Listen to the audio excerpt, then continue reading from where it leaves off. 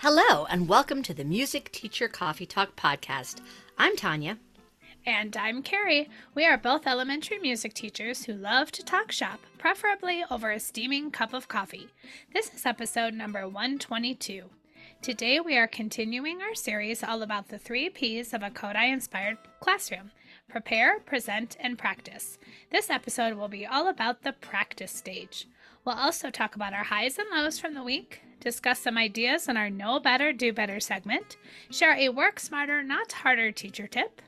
And in our Coda section, we'll give some specific recommendations of our favorite things we are enjoying in and out of the music room. So grab your beverage of choice and let's get started.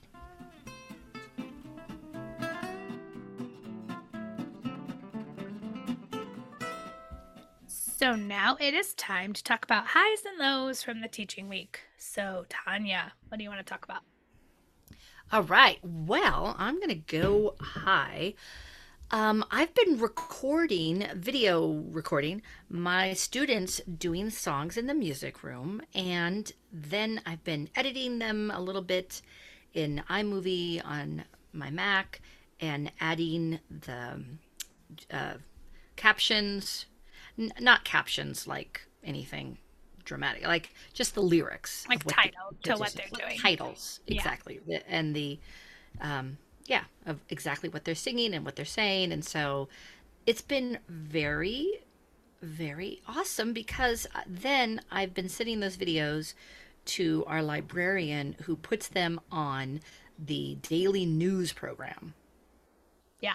So I've done 3 so far, and I just have gotten such good feedback, not just from the kids who I've recorded, who are so excited to see themselves, but also it's very fun because I record them like once, we watch it, and then they give some critiques of themselves, like, oh, we could have done this part better. Oh, the instruments here could have been here. And then we do it again. So, of course, they're learning by critiquing their own thing. And then after, they get very excited that they're on the news, and they're very short films. But then other students who are not in that class have been coming up and saying, "Ooh, I saw 2nd grade do Black Cat, and that was so cool. And when are we going to do that?" And so anyway, also it's very good PR for families.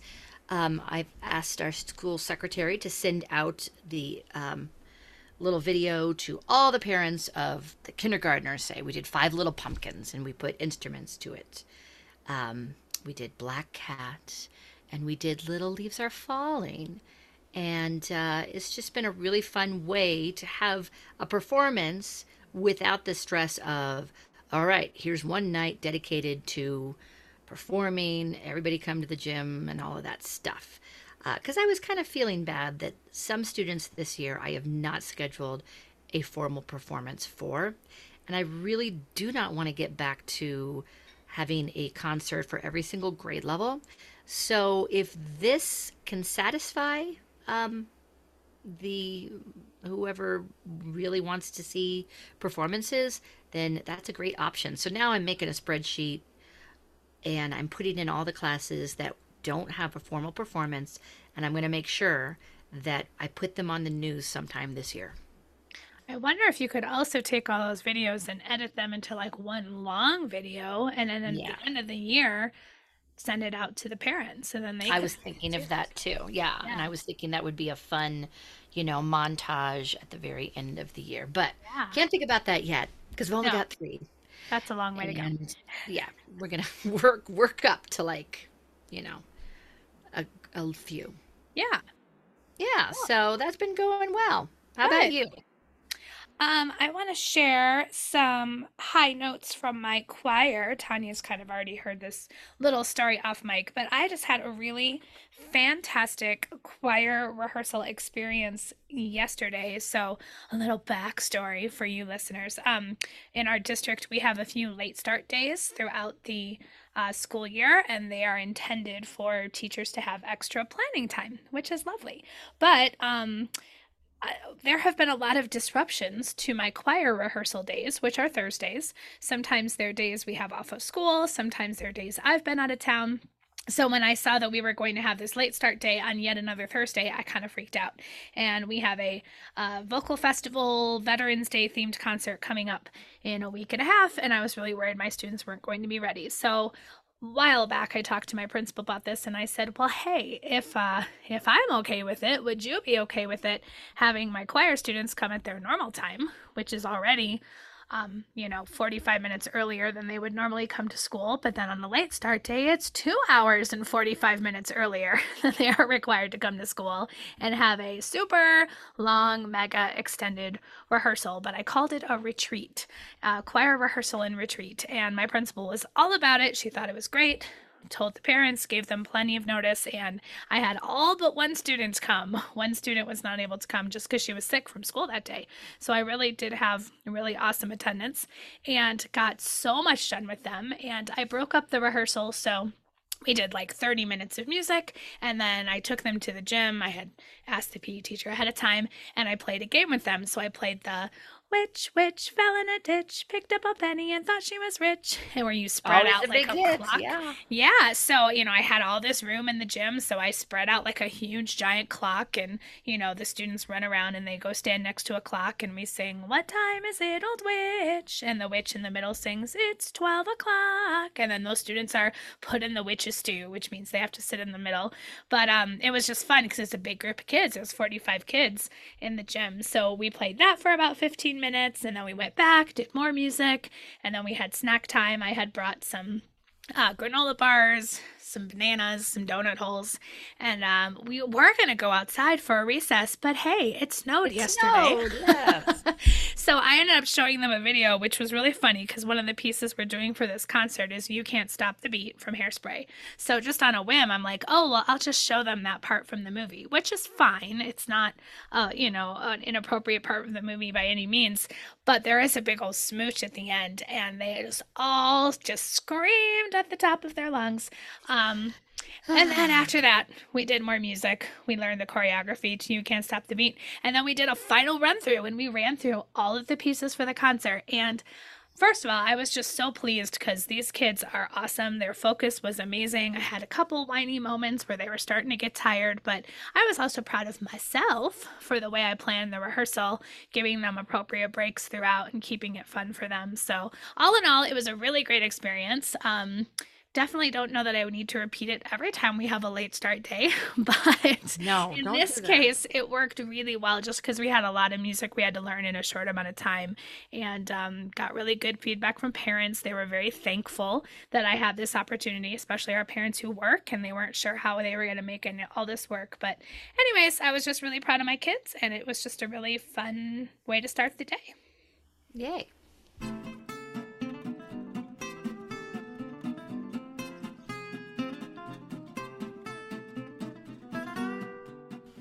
And we wanted to just give a mention that we have a couple of presentations coming up.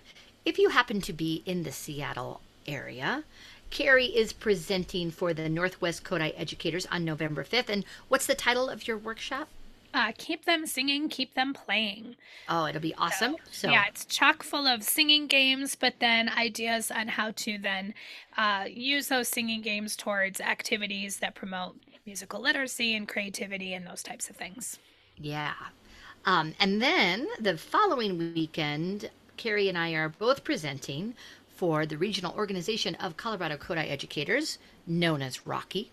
Yeah. That's November 12th in Fort Collins at Colorado State University. It's going to be a fun time. We're going to be singing, dancing, playing, all kinds of things. So please come out if you are in those areas. Yes, please. We'd love to see you. Okay, and now it's time for our main theme. So we've been talking about this idea of preparing, presenting, and practicing specific melodic or rhythmic concepts. And today we're talking about the practice, all about practice. What do we do now that we have a name for that specific melodic thing or that specific rhythmic thing? And we're going to go ahead and continue on with the things we've talked about in the last two episodes. So, talk about Ray for us, Carrie. Now the kids know Ray. They know Yeah. his relationship to me and Doe, and so in law. And now where are we going? Yeah, so I have to say, practice it's my favorite stage of all the stages. I And it just think goes on forever. and there's just so much you can do. And the kids really get excited. They really light up when they just really know something and then they're able to work with it and play with it in different ways. So I also want to make a mention that, when one takes Kodai levels, which Tanya and I always say that's the way to go to learn all this stuff really in depth, we talk about in the preparation stage, we talk about making sure we're providing activities where we are preparing them orally, kinesthetic, and visually. But when we're talking practice, we think more specific skill based. So things that promote reading and writing activities, things Hmm. that promote memory or inner hearing, where they're recalling things and they're able to um, either sing back or write down or whatever, memorize. Part work, so that's where we're doing not only vocal part work like rounds and cannons and ostinati, but also putting things on instruments. And then finally, improvisation and composition, which in my mind are definitely the most difficult of those things, where the students are taking that knowledge and applying it to something new. So I'm going to give a few mentions of some things I might do with Ray, and then Tanya will do the same with her rhythmic concept. And So, oh, I'm yes, sorry, can I please. just interrupt and say one of the things that I really love about Kodai inspired teaching is this whole idea of now that we know this thing, we're going deeper with it. It's really very much attached to Bloom's taxonomy. You Yes. know, knowing the name of a thing, knowing how to sing it or play it is one thing, but when you can improvise with it, when you can compose with it, then you truly know it. And this model just flows so very well into that. Let's really, really get into it and make sure it's part of our musical vocabulary. Totally.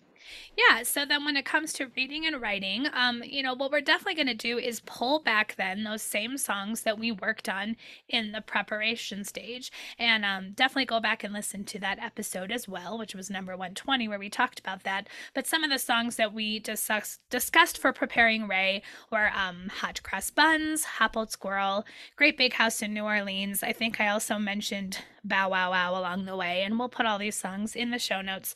But really, we're focusing first on that mi, re, do, wherever it lies in any of these songs. But then now that we're in the practice stage, we're also going to weave in so and la, assuming that you have used that as your sequence of melodic understanding.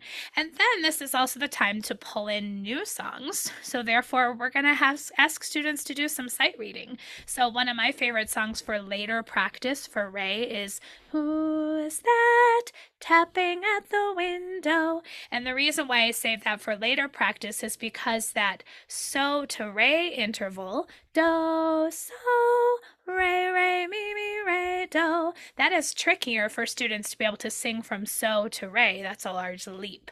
So you definitely want to make sure you're thinking when you're choosing your literature about the intervals you're asking your students to sing. Obviously, stepwise, and then a skip of a third is going to be easier to sing than a leap of a fourth or a leap of a fifth. So, all that to say, for reading and writing activities, we're going to be reading in both stick notation and staff notation. So, stick notation is where we're seeing the rhythmic sticks, the ta, ti, ti sticks. If they are reading half note, then yes, you would have the note head there, not colored in. And then underneath that, you have the sol fa syllables. And it might be helpful, a good scaffolding step for your students might be to also kind of level those sticks. So, a mi stick is going to be slightly higher than a re stick, slightly higher than a do stick.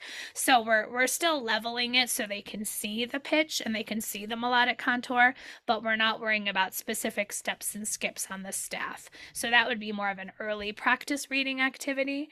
And then for later practice, obviously we're going to be reading it on the staff, and assuming that they are already familiar with the staff because of the work you've done with so, mi, la, and do, now we're just noticing that re is specifically in between do and mi. If do's in a space, mi's in a space, re's on the line, or vice versa if you're talking about do being on a line, re's in a space.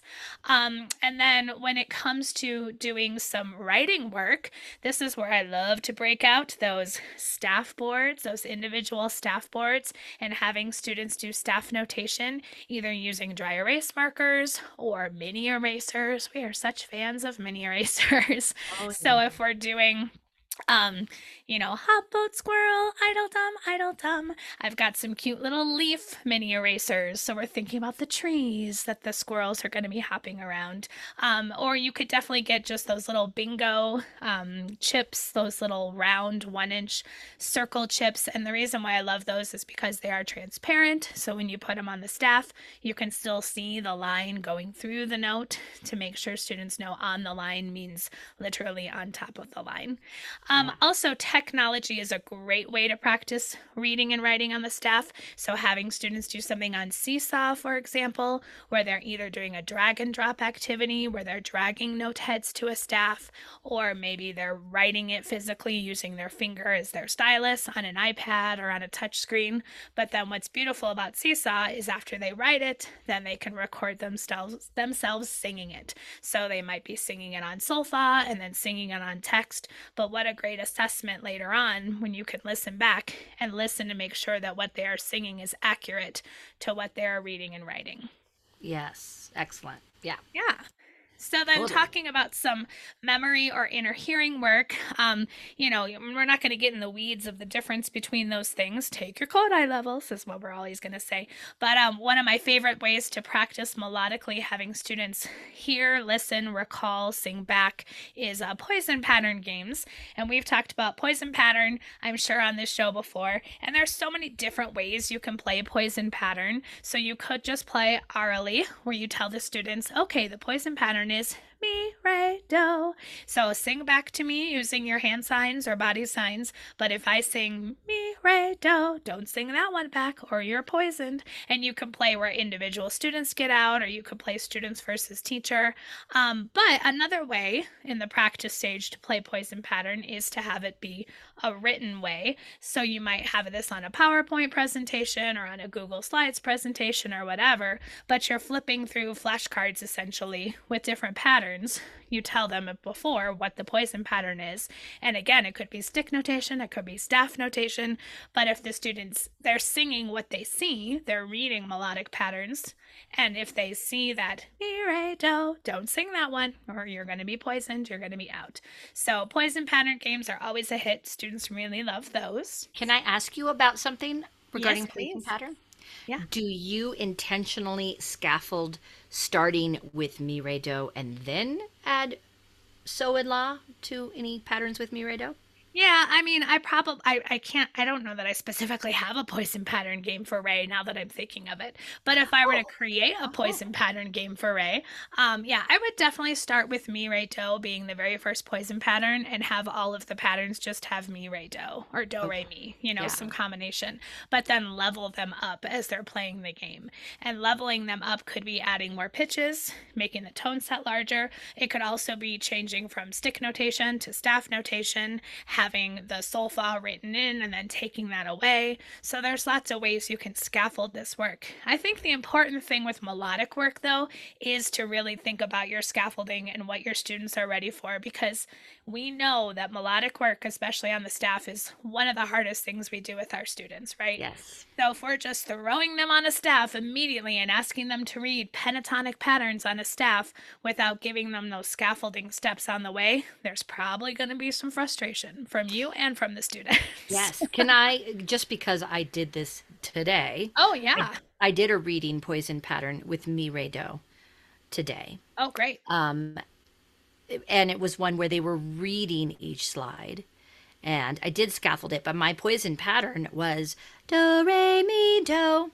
Oh, yeah. And I have to say, and like I know this, of course, but that singing mi, re, do is a lot easier for them to see it and then sing it than it is for them to see and sing do, re, mi. Because when I had patterns that the next pattern was like do, re, do, they would sing do, re, do, right? They Yes. get that Yes. me in their head. Mhm. So it's interesting that going up, it's an issue. Yeah. And it's really hard for them to like switch out of it. But going down, it seems to flow really nicely. And that's a mistake that I made in my written poison pattern that you find out when you do it with kids, Yeah. right? That my poison pattern should not have been do re mi do. It should have been mi re do do, which would have been which preceding, you know, a ascending melodic pattern. Sure. Yeah. And Just it's not that, yeah, eventually, of course, we want them to be able to sing all the patterns, well, but of we know, course, yeah, yes. we know it's going to be naturally more easy for kids, or we'll find out. Something else I do when I'm doing those types of things where students are singing melodically from flashcards is the preparation I give them. I'm often giving them the context of what they're singing. So in your Yes. case, if the pattern is that they're about to sing is do re mi do, then I sing ready set and here you go. Right. I Yes. kind of I know. I do give that them too. that, but then they still have to sing it back on the syllables. So Exactly. yeah, I'm front loading some information for them, but again, it's about meeting them where they're at. And Yes. you know what, I have to say, if I have second graders or third graders who are singing pitches correctly from a staff, I don't know that I could have done that when I was in Oh, second or third grade. no, there's no way. I mean, I didn't have that kind of Yeah, training. I didn't see staff until middle school. So, yeah. exactly. But Exactly. yes, it is developmentally. It's really, really interesting the kind of things that the kids will show you that they can do and that they need a little more time on. Yep, totally. So, part work melodically, it's going to be a lot of things through canon and through ostinati, first singing and then playing it on instruments. So, for example, I might take the song Bow Wow Wow and just turn that last phrase, Bow Wow Wow, mi re do, into an ostinato. And the beautiful thing is, when you're still working with pentatonic tunes, you can pretty much turn anything into an ostinato and it's going to sound good. You know, you don't have to worry too much melodically and harmonically about what's happening. Um, but I would have students sing that as an ostinato in one class period, doing it on body signs or hand signs. So half of them singing the ostinato, half of them singing the song, and then perhaps in the next class period, then pull out either Orff instruments or, depending on the key of the song, if you're going to go to C do, you could obviously do boom whackers or things like that. But honestly, barred instruments to me are my favorite because, I mean, boom whackers are fun and they're lovely and there's a point to them, but having students play all three or four or whatever pitches themselves is going to really show me that they have a melodic understanding. Having students play hand chimes or handbells or boom whackers, that's just showing me that they know how to count and they know when to play their one note. What Yeah, I when want they're is pointed at or when they see the exactly. ghost jump on top of the Yeah, D, whatever. exactly.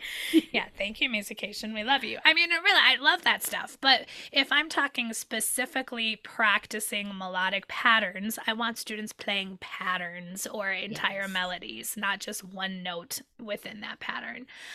So yeah, playing ostinati on instruments is definitely a go-to with that. And then finally, improvisation and composition. So my big message I want to get out for this is, for me, if the focus is on Ray, then what I'm going to do if I'm going to have students compose or improvise for that matter is I'm going to give them the rhythm, because I don't want them to get all hung up on what the rhythm is and what the solfa is. I think that's asking them to do a lot in one sitting. So I might give students an 8-beat rhythm, just using tas and titis, not even doing anything too complicated, but just a rhythm with tas and titis, and then they choose the solfa that goes with it. We can talk at this point about how ending on do would make our song sound complete and finished, but let's have a re in there somewhere. I talk to my students about how music mostly goes by step or small skips. Maybe you have a leap in there somewhere, but if you have too many leaps, here's what it might sound like. And I sing a really weird, obviously disjunct kind of thing. So, you know, really teaching students what makes a good melody. But again, giving them the rhythm first before I ask them to compose melodically, I think really helps with that. And again, having students compose first in stick notation and then transfer it to staff notation in the next class period is another good thing to do as well.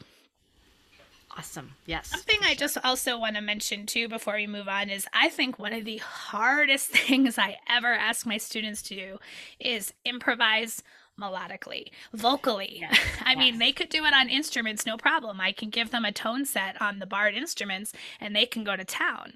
But asking them to improvise melodically is really hard. Do you find that too, Tanya? Oh, definitely. Because, I mean, it would be one thing if they were, I don't know, grounded in a tone set and they didn't know what they were singing. But when you say we're only going to sing these five notes, that's, that's very, they have to know exactly where they're going, and it has to be in their inner ear. It has to be in their head before it comes out at their voice. And like we keep saying over and over again, melodic is so much more challenging because they really need to be able to sing in tune before they really fully comprehend the melodic concepts.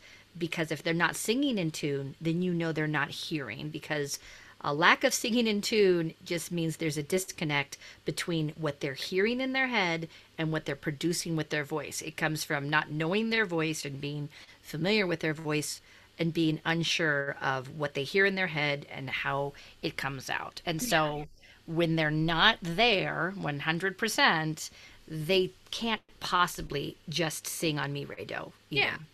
Yeah. Well, and Or even so me. classes, right? Even students in classes who are singing tunefully and reading and doing all those things, all of a sudden, like you said about switching the syllables, I'll say, okay, I want you to sing back to me a three beat, melodic pattern that uses just do, re, mi, and they'll sing mi, re, do, right? Exactly. Um, so yeah, I just find that that's just not a battle maybe I'm willing to fight, especially at that younger grade. So I will just say for me, most of my melodic improvisation is really going to be on the barred instruments. Exactly. I might Yes. ask them to do text improvisation or, things within a certain tone set as far as coming up with different arrangements, but like just to ask them to full out sing something vocally on the spot, I just that to me is not worth the fuss. I Well, mean, and you know what? I put it about mid third grade, that whole understanding, like at the earliest. yeah.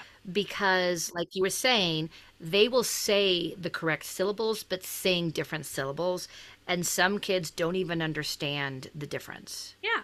They're like, I said me, what's the problem? What is the problem? But they sang do, right? So it's so abstract, and you know how concrete they are. I really think it's about until mid third grade that they have that struggle between, all right, well, I'm saying this word, but what's the pitch coming out, you know? Yeah, totally. So there you go. Some ideas for Ray. Okay, cool. Okay. So Tanya's going to take us through a rhythmic example, and we've been talking about Tika We're as a gonna rhythmic tea example. ticker. Yes. Yeah. So, last episode, you hopefully listened to, we were talking about presenting these concepts. And with T Tika, the big takeaway is that we've got three uneven sounds on one beat, and the first sound is the longest. There's the T part of TT, and then there's the Tika part of Tika Tika. So it flows very well initially, but then when we really get into practicing, we want to make sure that they can read and be fluent with T Tika in known songs and new material and be able to improvise. So honestly, I right after we present T Tika, one of the first things I do is I sit everybody down in a circle and we do some, I guess we could call it improvisation, although it's got very strict boundaries. And here's what I'm talking about. I have little cards that have a T Tika written on them, and everyone gets a card. We have a 4 beat strip in front of us that's pretty large, and that is so that they can track, but also so they can visually see where they are. And I say, here's your T Tika. Everyone put it in the 3rd beat. If it doesn't have T Tika on it, it's ta. So I don't give them tas. It's all ta unless it's T Tika. So we all practice saying ta, ta, T Tika ta. And then from there, we'll go around the circle, and the rule is you say a rhythm, your 4 beats, all by yourself. It's got to have T Tika in it. Put your T Tika anywhere. And so kids make that choice, and it doesn't matter if the person next to you has their T ticket in the same beat. It doesn't matter. And what I'm working here for is rhythm fluency. So they might have been able to speak the rhythms of these songs. And some of the songs were we did The Tailor and the Mouse, Jante la Moula, Fire in the Mountain. Um, I have found that even when kids are able to tee ticka tee tee tee tee tee ticka ticka tee tee ticka ticka tee, whenever they are able to sing the rhythm, it doesn't flow naturally that they're still able to be fluent saying T ticka. Hmm. Especially when you, so many of these songs have ticka tickas and T tickas. And I don't know about you, but I find that they get tongue tied Yeah. with the difference. Right. So, yeah, so we sit down and we just do this around the circle. Everyone needs to speak their rhythm, their four beats. And I like doing that right away because they have to do it individually. And when you're doing it in a group, it's very easy for you to kind of, fade back and follow along. And when you have to be independent and speak that rhythm independently, it forces you to really get it right. Right. So that's kind of in the realm of very early improvisation. And it's really only improvisation because, um, well, I guess maybe it's more composition because we are putting our T ticket in a beat before we have to say it. Right. So, um, anyway, Huh. so that's an early practice that we are doing. Of course, we're reading our songs with the rhythms. Um, and we're also going to be decoding right away. So I get out my whiteboards and my dry erase markers, and we just do some old fashioned rhythmic dictation where I give them four beats of a rhythm. I make them draw some beat dots across the top just to keep track. I used to say draw a beat, draw hearts, but then they got so invested in what their hearts looked like, it kind of was a mess. So now we just draw beat dots at the very top, and we are writing our rhythms right underneath those beat dots. Another thing you could do is just four lines across, and that's the beat, and you're writing your rhythm on top of that, dash. Yeah. And so we start with patterns that come directly from those songs, like The Tailor and the Mouse. In fact, I used The Tailor and the Mouse very quickly after, because it also has a rest in it, which is a little tricky. So I will at first doing rhythmic dictation just give them the straight up rhythm. So I say, all right, write this T ticka T T T T, and then there's no sound for the rest. I'll Uh-huh. also track. So I'll use the overhead projector and I track as I'm saying the rhythm. So they're just writing the rhythm exactly how they've heard it from me. And then the next step is okay, well, this time I'm not going to use our rhythm language. I'm going to use a neutral syllable. So I Mhm. might say ba ba ba ba ba ba ba ba. And I always play it three times and I track at the same time Yeah. and they'll write it. So we do some rhythmic dictation this way, and that's writing and also decoding because of course the next thing it would be I play it. I tap it on the board and they listen and decode it. And then the step after that is that I play it and I don't track visually as they are hearing it.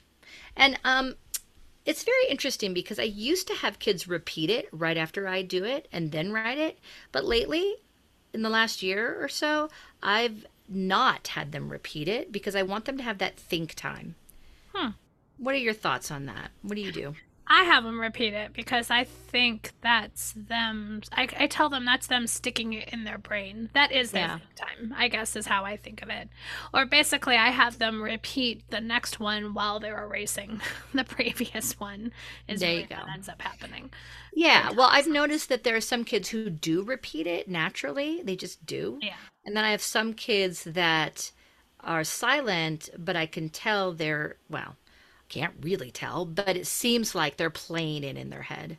That makes sense. Yeah. So I just want to give that option so of silence in case someone's out loud repeating the rhythm messes up somebody else's inner hearing, if that makes Right, sense. exactly. Yeah, and sometimes they repeat it wrong, and then that messes everybody up. Yeah. Yeah. So anyway, so writing and decoding. Of course, we also introduced some new songs, and one of my favorite later let's read this brand new song is Red Are Strawberries, because Mm. we've got that strawberries, strawberries, you know. And that'll be in the show notes, but if you don't know it, it's a lovely Finnish song. And El Relo, which is perfect for right now because it is a Day of the Dead chant. Mm-hmm. Um, and that is October 31st, November 1st, November 2nd. Has nothing to do with Halloween, but the Day of the Dead. This chant, it's very much in the realm of satire where the skeleton gets up at different times. When the clock strikes one, he comes out of his grave. When the clock strikes two, he gets a cough. So we pantomime this, and then there's a chant that they keep coming back to tumba ke tumba, tumba tumba tumba, or tumba to tumba, tumba tumba tumba, tea ticka tea tea, ticka ticka tea tea. So that's a good one to read right away after we know our tea ticka. Mm-hmm. I also wanted to make a little mention that I really deliberately stay away from any song or chant that has tea ticka and ticka tea. And I know I said this previously, but I think it is confusing Mm-hmm. if you have a ticka tea in your song and you want kids to focus on tea tikka because they will get them mixed up and confused, Yep. especially if there's also tikka tikkas in there. Oh yeah. Yeah. So I wait for any tea tikka tikka tea, and there's some great tea tikka tikka teas, back to back songs that I love to use. Ida Red is a Mm. wonderful one, but that is for later when we then know tikka tea, and then we can, talk about the differences and be able to articulate that. Yeah. All right. Um, so as far as part work, love to do beat versus rhythm activities because part work with rhythm, really your first part work is always going to be these people are doing the beat, these people are doing the rhythm, right? Yep. And then as we get further along, um, we build to hopefully, ooh, you're doing your beat in your feet and the rhythm in your hands, right? And then after that, wouldn't it be a lovely thing? You're doing the beat in your left hand, the rhythm in your right hand. All of my kids who have played piano, they can do this, right? Yep. But that is a challenging thing.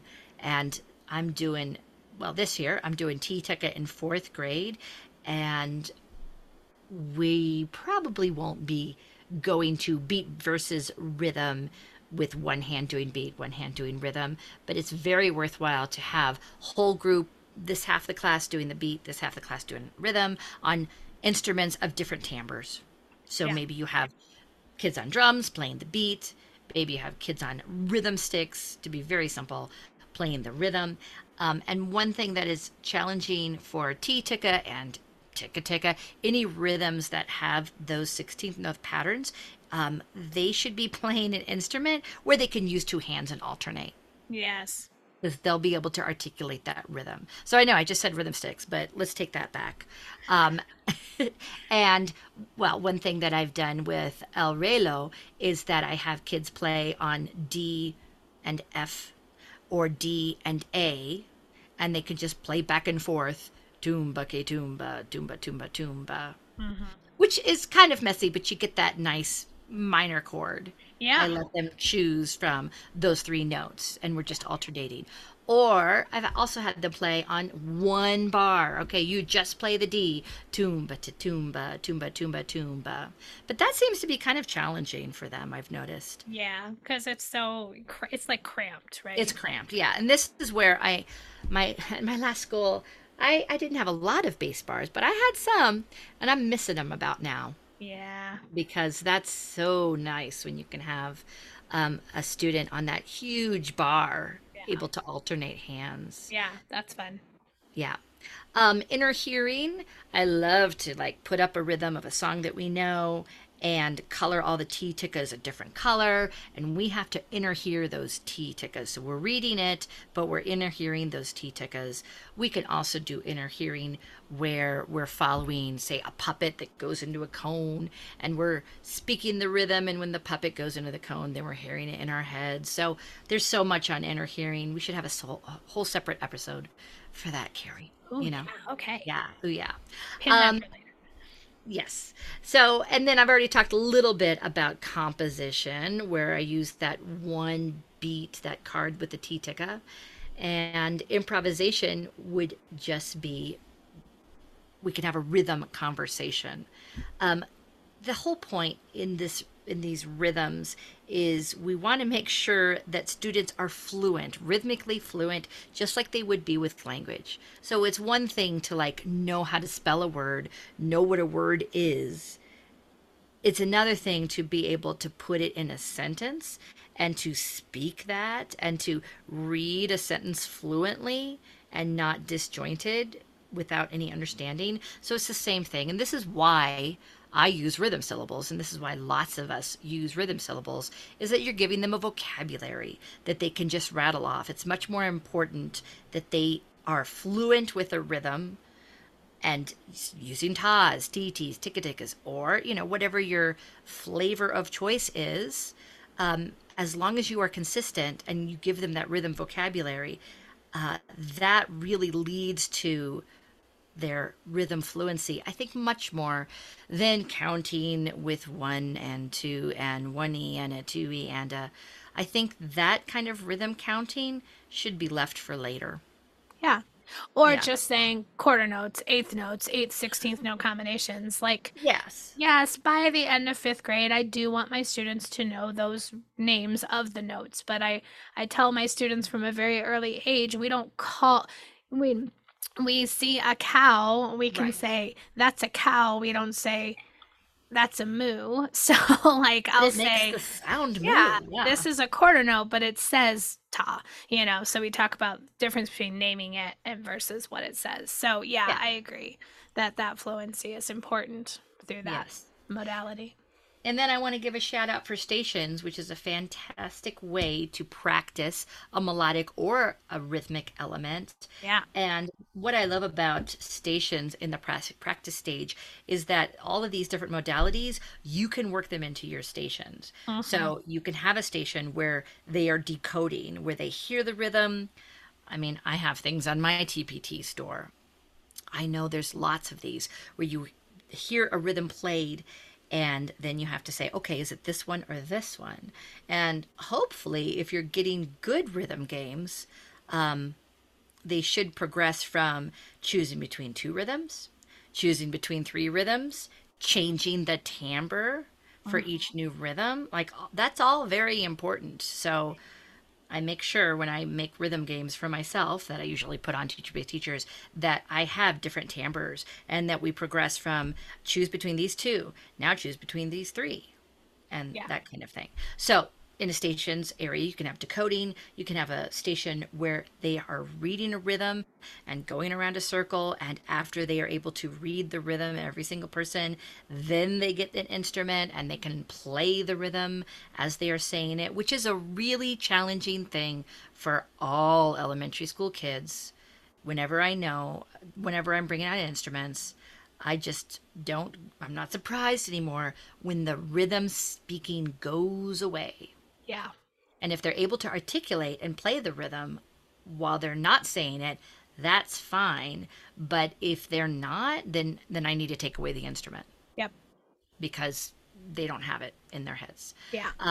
So yeah, stations, we can be reading, we can be playing and saying. We can also have an improvisation area where you are giving them rhythm cards where two beats are dictated for them, but then they have to create within the next two beats, right? Mm-hmm.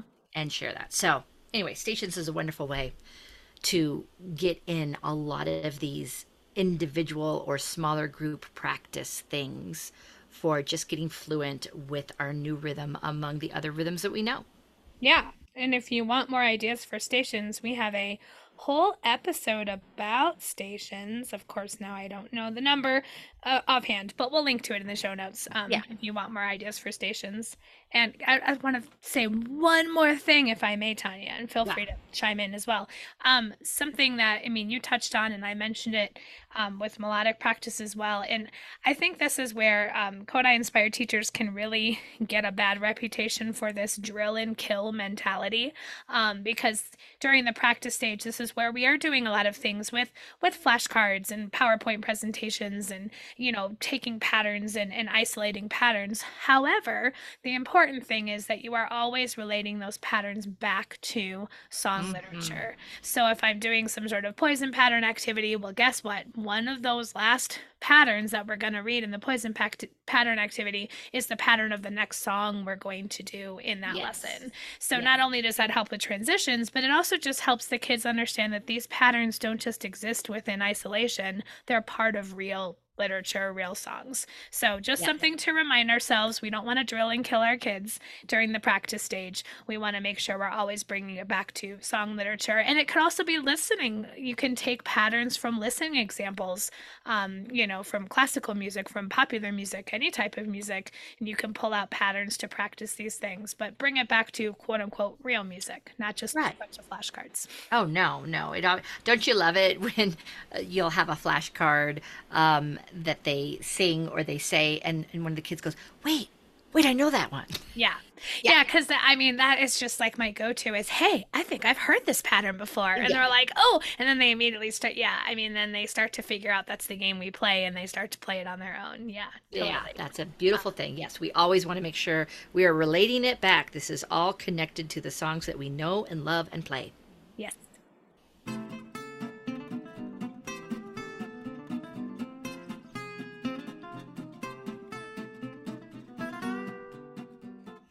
So now it is time for our Know Better, Do Better segment, where we think about being more culturally responsive and more equitable in our classrooms and just what we can do to make sure we're doing right by our kids. So, Tanya, what do you want to talk about? Well, I'm going to mention a couple of publications that I have not yet read because, well, I know one of them just came out, and that one is by Dr. Karen Howard. We are big Karen Howard fans over here, Yay. and everything that she touches is gold, basically. Yep. So listen to Karen Howard. If you have an opportunity to purchase her books, please do so. But her latest one is called Realizing Diversity, an Equity Framework for Music Education by Dr. Karen Howard. And I do not have this book yet, but you can get it at GIA Music. It's also available at JW Pepper, but GIA is her main publisher. So I'm really looking forward to digging into that and maybe doing a deep dive for some kind of book study and then I don't know, Oh, are summer. you thinking like a 2023 summer book club selection, Tanya? It's a little soon to make those plans, but No, I had the same thought when I saw that book came out. I was like, "Ooh, we should do this for our summer book club." I yeah, think it's an easy exactly. choice for us, but It is an easy choice, and I can't wait to dig into it. I yeah. haven't gotten that yet, so I'm recommending it, even though I don't know. But it's Dr. Karen Howard, so we know. We I know. know. All right. Another publication that I also have not read, but that sounds worthwhile, was recommendation from our friend Amy Abbott, and it's called Honoring Trans and Gender Expansive Students in Music Education by Matthew L. Garrett and Joshua Palkey. And wow, that's wonderful that we have something specifically where we're talking about music education and in the music room. No matter how you might feel about students or individuals who are gender nonconforming or are struggling with their gender identity, the things that these students and individuals are going through are very real. And we really want to make sure we are honoring all of our students. So I think that this will be a very good read and ensuring that we are respectful and inclusive of all of our students. Just to say, You might have different opinions about these kind of things, but the students in your room who are having these struggles, it's a real thing. And I know I just said that twice, but it's not something that you can talk people out of. Kids who are feeling that they don't fit with a specific group that they're supposed to fit with.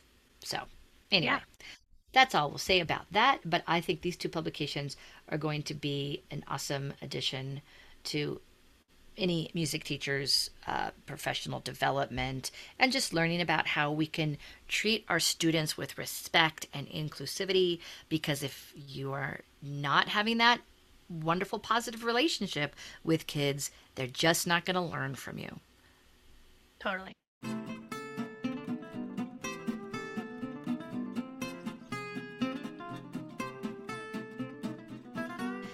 And now, Carrie, please tell us how to work smarter and not harder, because I need that. Well, Give us a brilliant tip. this is something that maybe might feel like you're working harder, but I think in the long run it's working smarter. And it has to do with parent communications. So whether that is a upcoming concert you have or trying to get choir started or anything that you need to send home, and I'm saying parent, but I mean family communications, all family members of students, grown-up communications. I have in my head a rule of three. And so the rule of three is that before any concert or anything that I'm expecting families to be aware of, I want to make sure that they have had three opportunities to hear from me and in different ways. So I'm thinking about this because, as I mentioned earlier, I have a choir performance coming up in a couple of weeks. So, just yesterday at my choir rehearsal, I sent home a physical piece of paper. And then in a couple of days, I'm also going to send an email that has all the same information that was in that piece of paper. And then another place they can access that information is on my website. I have a special page on my music website that's dedicated to our choir calendar. And I have a Google Doc embedded into that website. So as I update the choir calendar, as I find out more about upcoming performances, it's a live thing and it updates live on the website too, which is a great thing. And then in this case, there's even a fourth point of communication, and that's through the students themselves, because I created a Google Classroom for my choir students where I upload PDFs of the pieces that we are working on, and then sometimes practice tracks that I've created or whatever, and then they can practice at home. But then I also include our choir calendar on their music Google Classroom. So in this case, I have 4 points of communication, but I want to make sure I always have at least three, because what I don't want to happen is the day of the concert, I get a million gazillion emails. Where is it? What time is it? Blah, blah, blah, blah, blah. I have found that any time in the past where I have been rushed for time and I've only sent home like one physical paper note, I find that's not going to cut it. And then I feel bad if a student misses out on something because I didn't take the time to communicate well. So again, it does take time, but I feel like if I build up these routines with myself, it doesn't take very long to do these things because I have an email list set up with my choir parents, and I have a system for when I make photocopies and I get those things copied and cut and ready to go home and send home to my kids. So as long as you have those systems in place, these things don't take long. But just something to keep in mind when you're sending home family communication. The rule of three: make sure you've sent something home in some way at least 3 times. That's excellent advice. Yes. Thanks.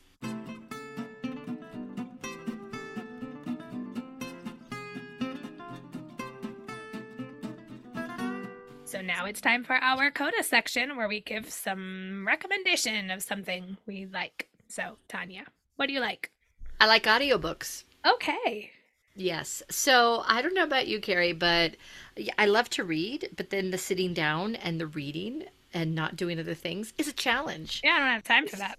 I got to make dinner, and I've got to fold laundry, and I've got to, you know, drive. So, yeah, I've been doing a lot of audiobooks, and I revisited three audiobooks very recently that I actually read at the beginning of this year.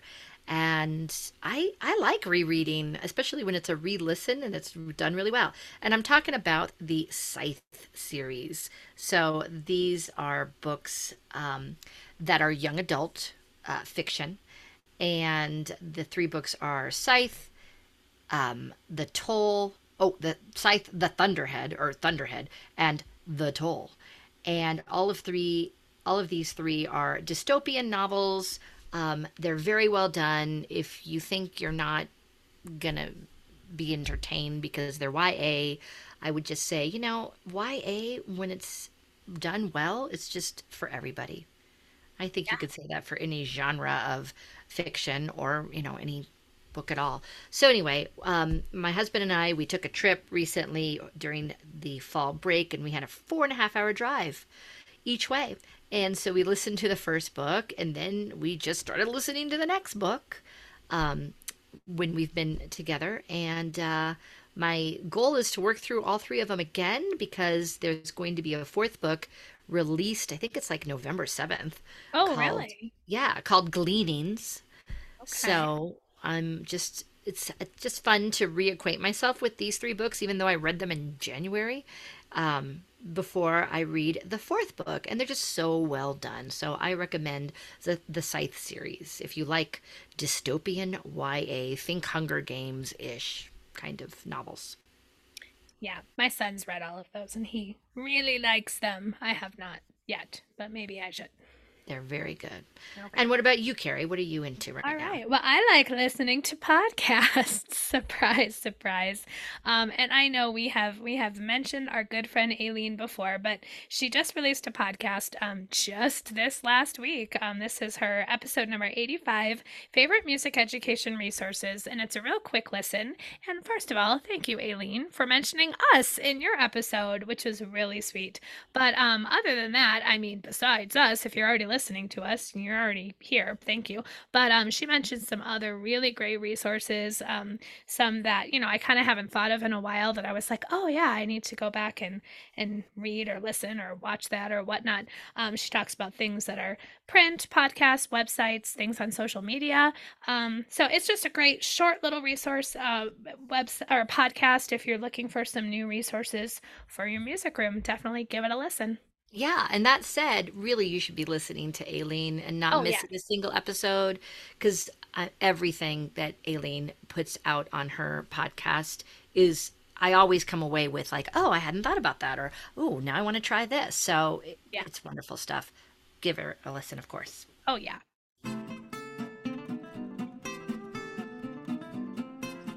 We've reached the double bar line. Thank you for listening to Music Teacher Coffee Talk. Show notes can be found at musicteachercoffeetalkpodcast.com. You can connect with us on Facebook and Instagram. Just look for Music Teacher Coffee Talk. If you enjoyed this show, please consider subscribing, rating, and leaving us a review on iTunes to help others find this podcast. And we always appreciate folks buying us a coffee, so look for that link on our show notes and on our Facebook page. Until next time, this is Carrie. And this is Tanya wishing you happy musicking.